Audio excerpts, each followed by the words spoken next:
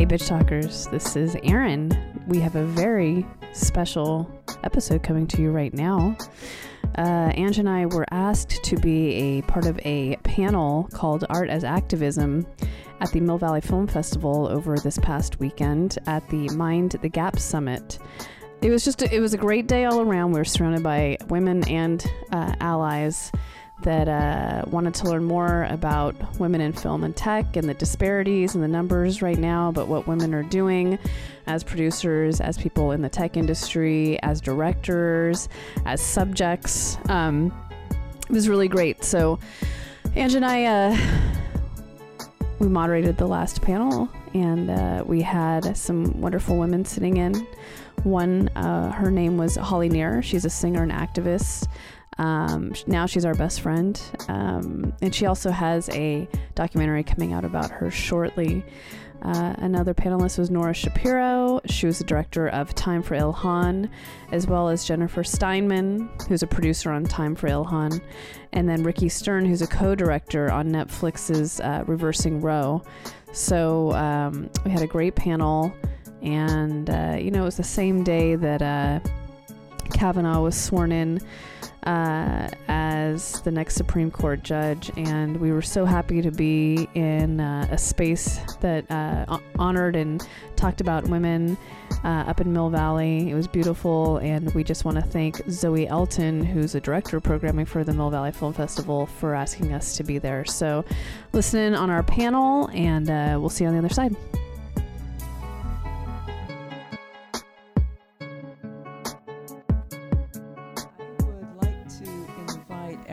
Angela up here to bring our guests up for this. I'm going to pass straight over to you guys. Thank you. Hi everyone, how are you? Hello, this is the last panel. Let's have a little energy, huh? We are the Bitch Talk podcast. My name's Erin. Hi, I'm Angela. And we have been a Women of Color podcast for the last 5 years, since 2013. We have 300 plus episodes. Our 300th was with W. Kamau Bell. You can check it out at bitchtalkpodcast.com. Bitch Talk Podcast. Don't Google Bitch Talk. Bitch Talk Podcast. That's a whole other thing. Anyways, we'd like to introduce our panel right now. Yeah, we are so honored to be here with such empowering humans on this panel. I'd like to invite Holly Near, singer, activist. Ms. Holly Near. Hi. Ricky Stern, co-director of Reversing Roe. Hi, nice to meet you.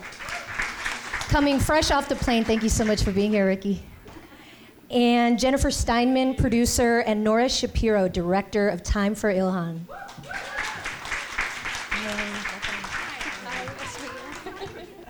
We're all meeting each other right now on stage.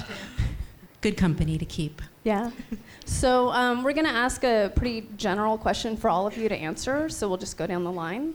Why is activism in film and art important? Let's start with Holly.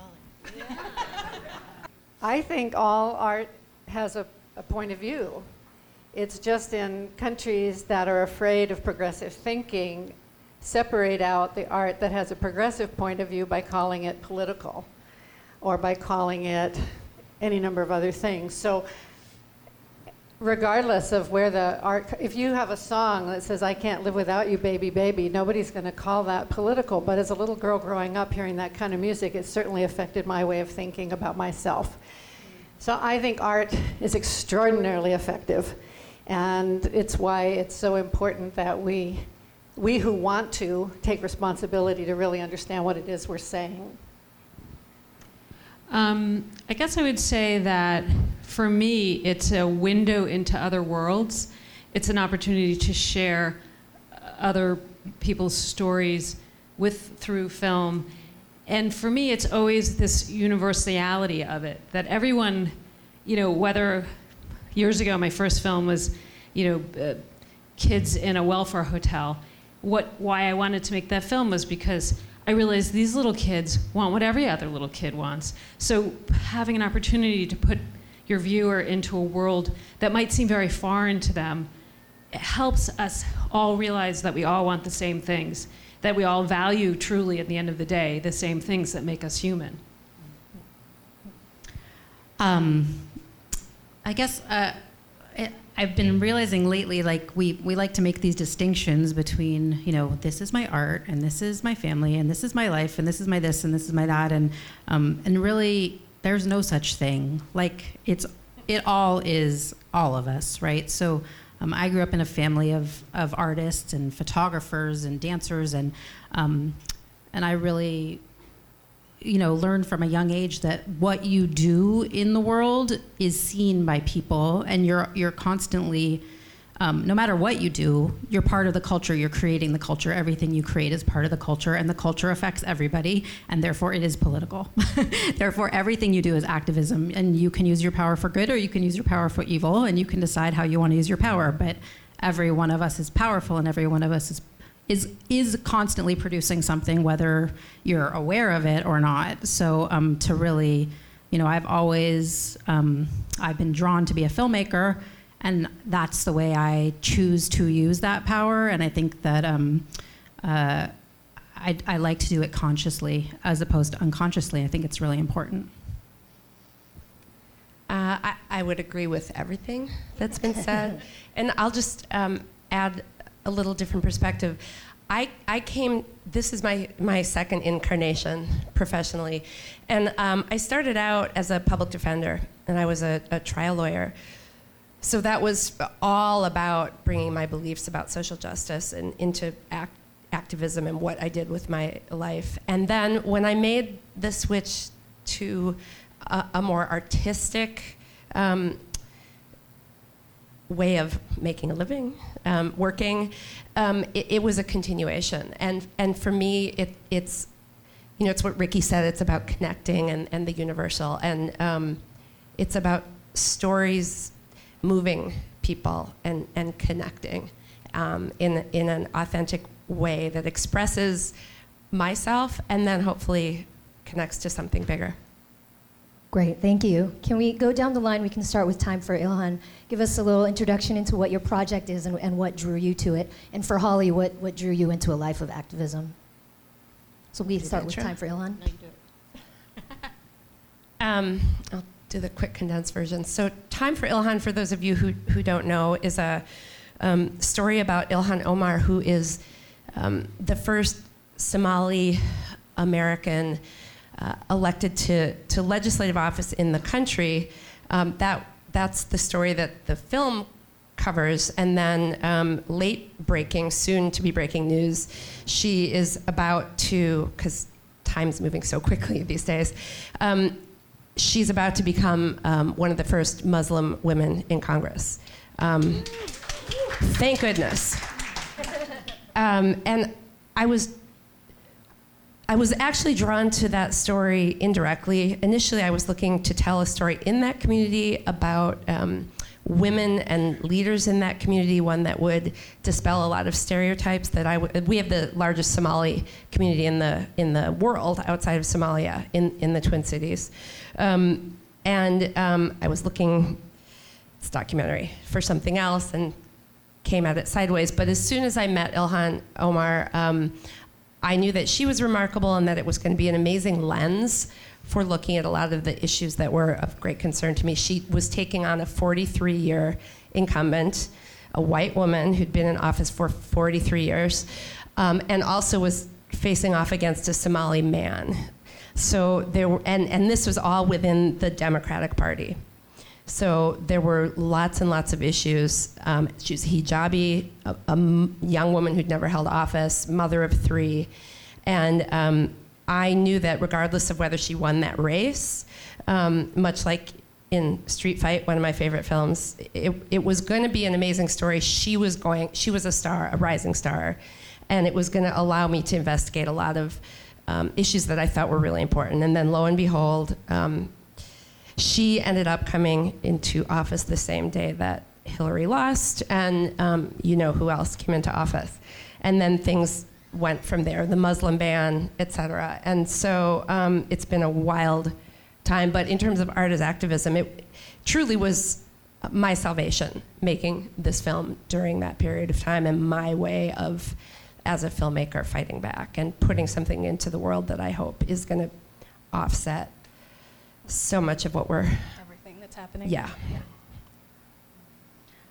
And I'll just add, so Nora and I have been friends for a long time. We had collaborated on other projects before, and I had sort of, talked to her intermittently over the course of a year when she had started filming this local candidate in Minnesota where she lives, but I didn't really know anything other than that was what she was up to. And then the day after the election, when I was in my all black and tear-soaked clothing, the New York Times had an article, and it said, the headline was "The Bright Lights in the Post-Election Darkness." And it was a picture of Kamala Harris in California and Ilhan Omar in Minnesota. And I was like, oh my God, that's the person that Nora's been following for the past year. And so I didn't even know where she was at with the project, but I called her and I said, oh my God, you have to finish this film and you have to finish it now, and how can I help?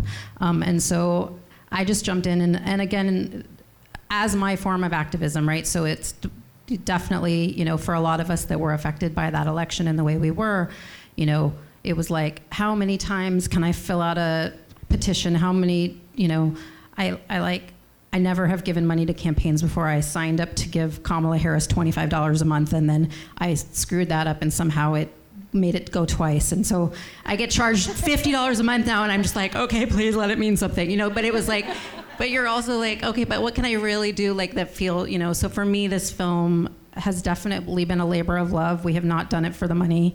Someday, maybe, who knows, probably not. But it has been our salvation in a time where it's like, how can we, everything that's been talked about today about the imagery that exists or doesn't exist, who's visible, who's not visible, this film is 100% about making someone visible, making little girls and women all over the world see what it looks like when a woman leads. And she's breathtaking to watch. So, that's our goal, is to change the imagery that people are seeing in the world with this film. And I want to add, I watched it on the plane, and also because she's Muslim, there's a moment in it where she's watching the news with her father, and and Trump says what Trump says with white supremacists supporting him, and so she's such a force because of that as well. Yeah. I have a film called Reversing Roe. Timely, we're all on the same time pattern. We started the film the day after the election. We actually had come to my filmmaking partner and myself as a history of women's reproductive rights in America. We were finishing another film, and we said, it's just not really what we do, history. And then the next day, we said, we have to make this movie, and it can't be about the history. It has to be a reflection on the history of abortion, illegal abortion in America, what it meant for legal abortion with the Roe v. Wade decision, but with the focus on today as well. So we were in Texas, Kentucky, and Missouri for the past year and a half. And the film really says, how have we gotten here? And it looks at the politics of abortion through the lens of the Roe v. Wade decision. And so the Supreme Court, and the film ends when Kennedy retires. And you really see in the film how the Republican Party was really the pro-choice party up until the 80s, up until Reagan, and then masterfully turned into the pro-life party to gain the evangelical vote.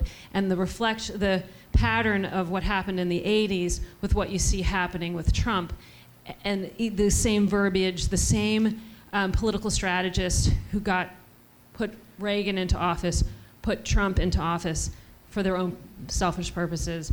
And so it's very timely as well. Thank you for making. The reason I'm sitting here is that Jim Brown, who's a filmmaker, decided to make a film about my life and work. I've been doing this for about 50 years, and he has done films about the Weavers, which is Pete Seeger, Ronnie Gilbert, Fred Hellerman, Lee Hayes, and he's done films about Woody Guthrie and Arlo Guthrie and Peter, Paul and Mary and Harry Belafonte, and he's interviewed me for all of those films, and at one point jokingly he said, when are you going to come west of the Mississippi? And what actually happened when he agreed to do this was that he realized he was making a film about feminism in relationship to social change activism, and got very excited about that. So that's why I'm here. He will be here soon to speak for himself. But I grew up in a household, a little farm in Northern California, and we didn't have television. And my parents, bless them, brought in records. You remember records? And they would find them on some catalog somewhere, but that's how the world came into our little home that had a very small opportunity to know about the world. And it's through that music that we really learned to be fascinated rather than fearful. And there's something about that that defined the rest of my life, that if we can remain fascinated, we can then afford to walk into situations and fall flat on our face and be humiliated and get back up and say, that hurt, that was embarrassing, that was horrific, and I would rather know what I'm about to learn than to walk away from it, that I can survive falling down, and especially as a white person. So I had that foundation as a child. Then I went to Los Angeles because I wanted to work actually I really wanted to go to New York and be a Broadway star. So that was, I'd learned dancing and singing and acting, but when I was in LA, I started getting parts in sitcoms. So I was in Room 222 and All in the Family and The Bold Ones and and those scripts were so, not because I understood feminism yet, but they were just inherently twisting my stomach in some way that I couldn't quite understand. I never walked away feeling, yes, and didn't even know what to call that until one day I joined a group called the Free the Army Show, which was a group of artists who were trying to respond to the war against Indochina. And the script was based on writings coming from soldiers themselves, soldiers who were resisting war and racism from within the military. And I signed on to that. And while in the Pacific, in Vietnam, not in Vietnam, in Hawaii, Philippines, Okinawa, Japan, I really learned my feminism from the women who were living in occupied territories. And the occupier was the US military. So I began to understand the military-industrial complex and what that meant. And when I came back and went back to doing shows in Hollywood, again, I couldn't make some of those ideas come out of my mouth anymore.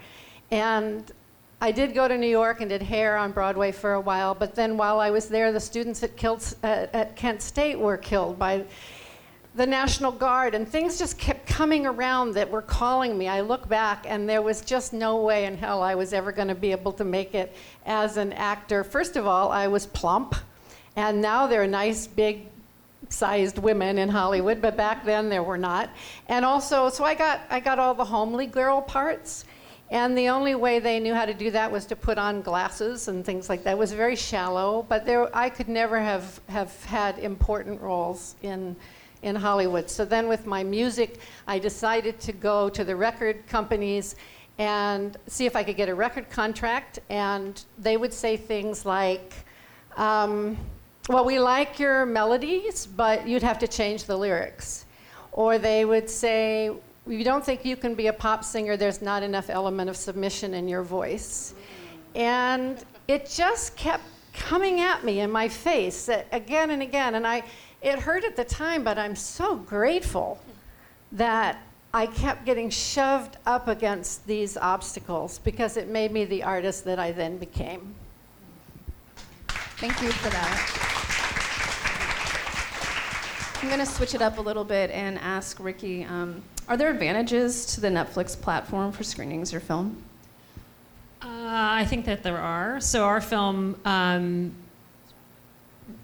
up on Netflix September 4th, I think, and sort of pushed it through very quickly. Netflix was very aware that it's going, and it has been part of the dialogue around the elections because it really does focus on the importance of presidency and their ability to nominate Supreme Court justices. So yes, it's there. Netflix is in 190 countries, They translate your film into many, many languages. I don't even know how many. And it feels very immediate. So we've had films on HBO and Showtime and PBS and all that, and they're all great too, but there's something about the Netflix platform that I think, especially if something is very topical and can be used for activist purposes. So for example, Planned Parenthood has put out kits to 56 of their affiliates, how to use the film, how to have house parties, how to use it for educational purposes and activist purposes.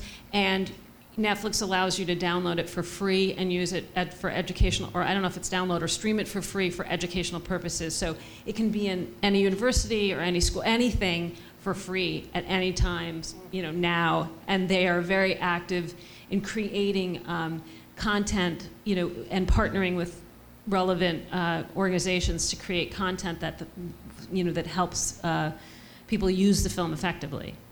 Great. Can I just ask one question about that? How long did you have to wait after your screenings of the film with other companies before you could sell it to Netflix? No, Netflix paid for it. Oh, they paid from day one. They were in, but yeah, go Netflix. Great. For Jennifer and Nora, I love part of the film when Ilhan is deciding whether she should run, if she can do it.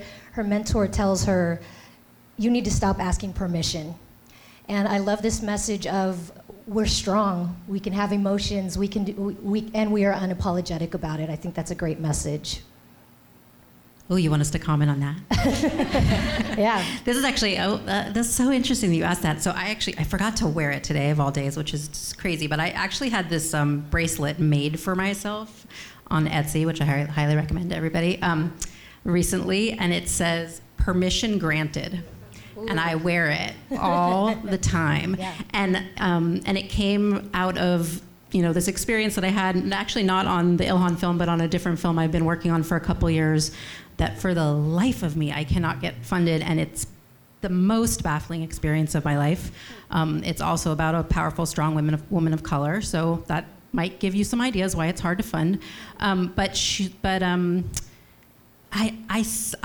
went to hundreds of meetings in Hollywood, in New York, everywhere for this year, just meeting after meeting after meeting with funder after funder after funder going, I'm not sure if there's an audience for this, I'm not sure if there's this, I'm not sure if there's that. And after a year of this, I felt like I'm not a filmmaker right now, I'm a film waiter. Like, I'm waiting for somebody to say I can make this film. And that happens to all of us all the time. Like, we're waiting for the funding. We're waiting for someone else to give us permission. We're waiting. And I was like, screw this. Like, there has to be, we have to figure out a way to greenlight ourselves. We have to. Like, we have to figure out a way to give ourselves permission to do our work in a way that's not dependent on other people deciding whether our work is valuable or not. So I'm sort of obsessed with that right now. And I'm... And I do think that was her message to Ilhan too. In the film, it's a lot of what Ilhan kind of realized in Ilhan's journey, which Nora can talk to also. But she actually supported her male opponent in the race. In the previous election cycle, she supported him to run for office, and he lost. And it was after that experience of I put everything into this man to push the man forward and help the man win, and he didn't win. I'm just going to go do it myself. But it took her how many years? Well, it's making me think there's a statistic about how many times it takes women to be asked. So for every man who gets up and goes, I'm gonna run for office, it takes women, it's somewhere between 7 to 14 times of being asked. And so that was very much part of the purpose in making the film in the first place. And this goes to the political arena about stop waiting to be asked. Start seeing yourself. Representation matters. Start seeing yourself, having little girls see themselves. But it expands beyond that.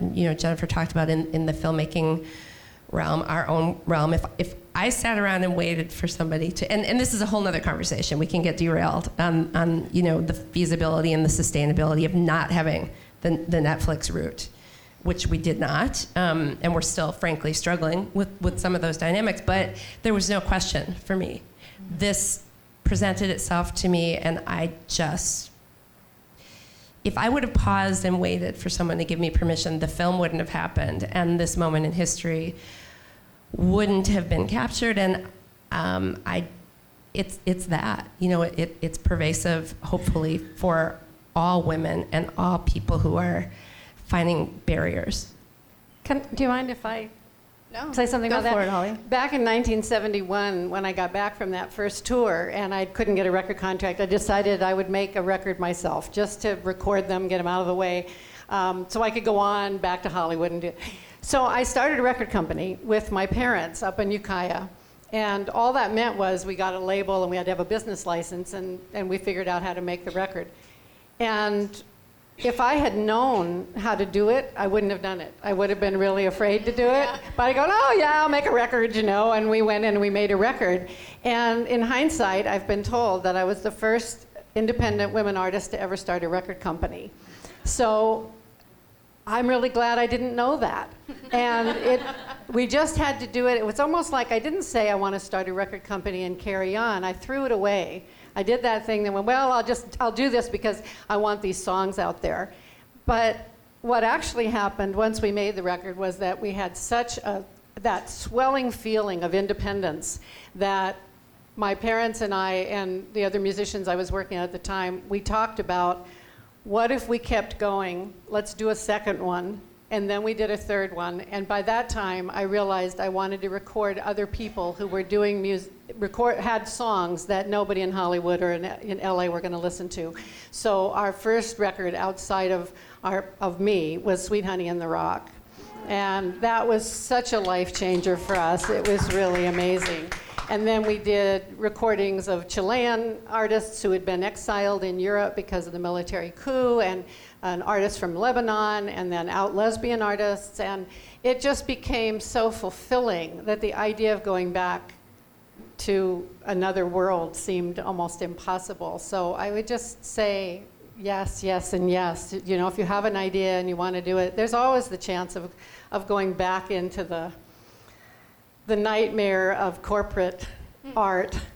But if we can possibly do it on our own, and also just hearing all of these panels, to keep remembering when we say women, that women come in all shapes and sizes and colors and economic brackets and abilities and disabilities. And we made that mistake early on. We didn't have the same level of sophistication then, and it's my great sadness that we weren't better at understanding racism and class back then. But fortunately, we got to work with Sweet Honey in the Rock. So.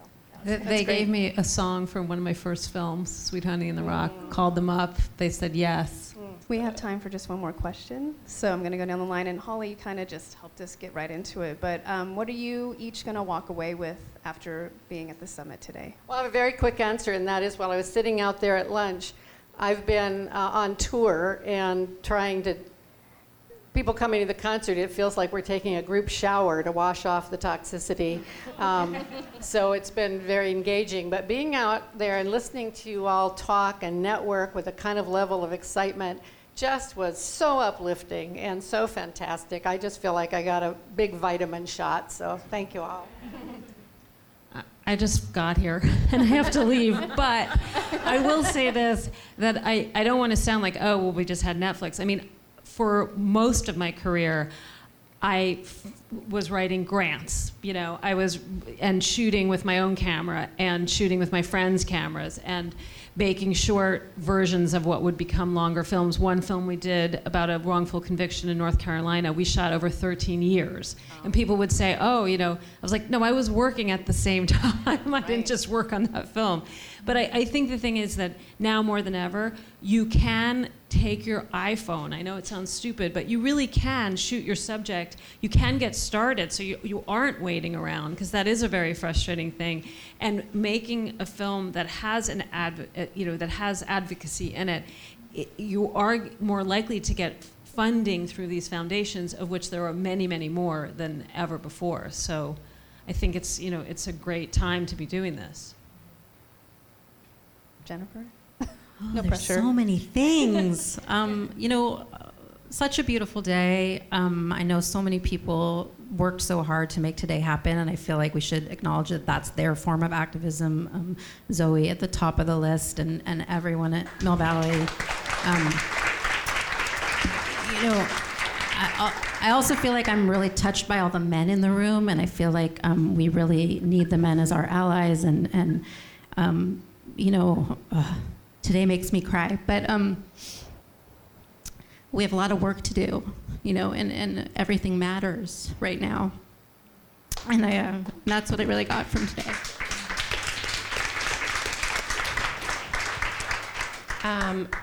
I'll just add a perspective of being a filmmaker based in flyover country.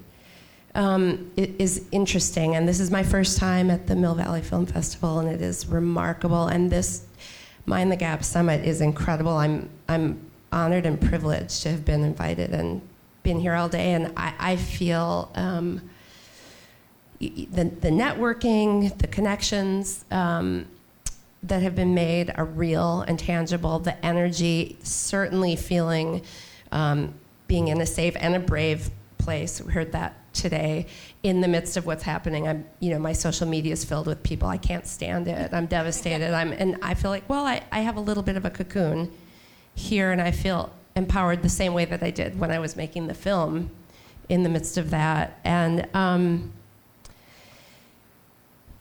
from the ashes, and I'll just close with something that Ilhan said the night we were filming her, the night of the election, and we said to her, how do you feel?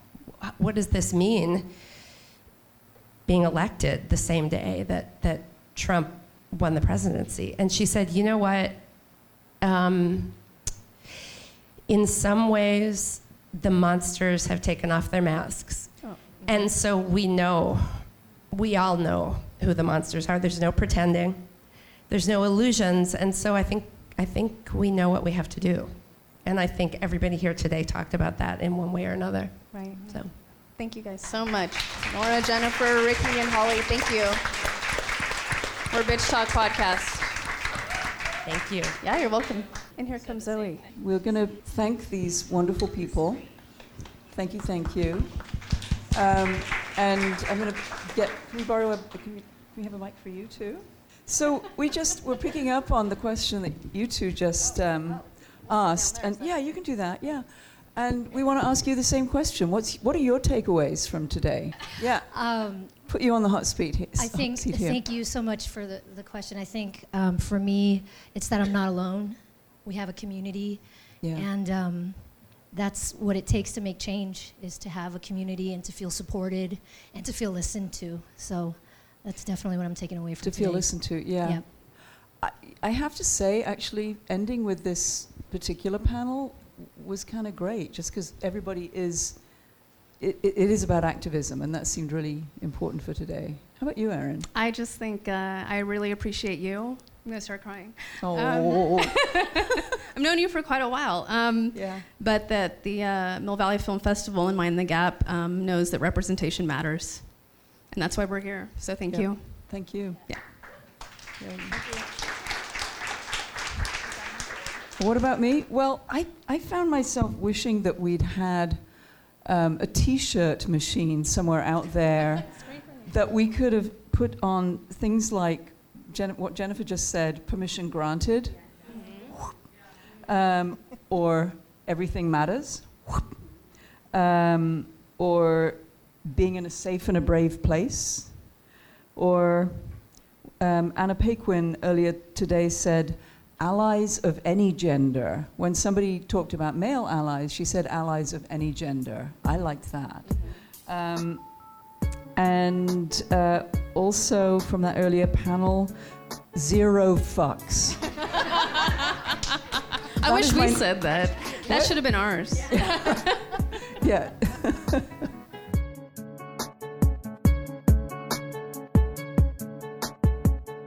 That was the panel that Ange and I moderated over the weekend at the Mill Valley Film Festival at the Mind the Gap Summit. We had Holly Near, who's a singer and activist and local, Nora Shapiro, who's the director for the documentary Time for Ilhan, Jennifer Steinman, who's a producer on Time for Ilhan, and Ricky Stern, who's a co-director on Reversing Roe, which you can find on Netflix right now. We just want to say thank you again to Mill Valley and Mind the Gap for having us. It was a really great day.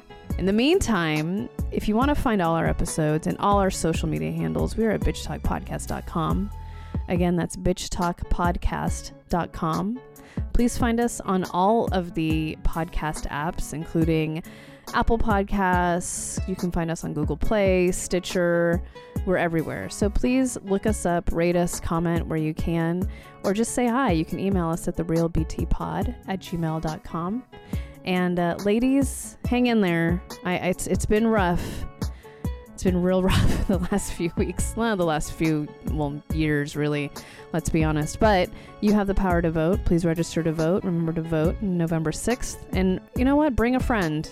Register your friend to vote. Have them come with you. Make a day of it. We will see you in a week and hope you enjoyed this episode. Bitch, please.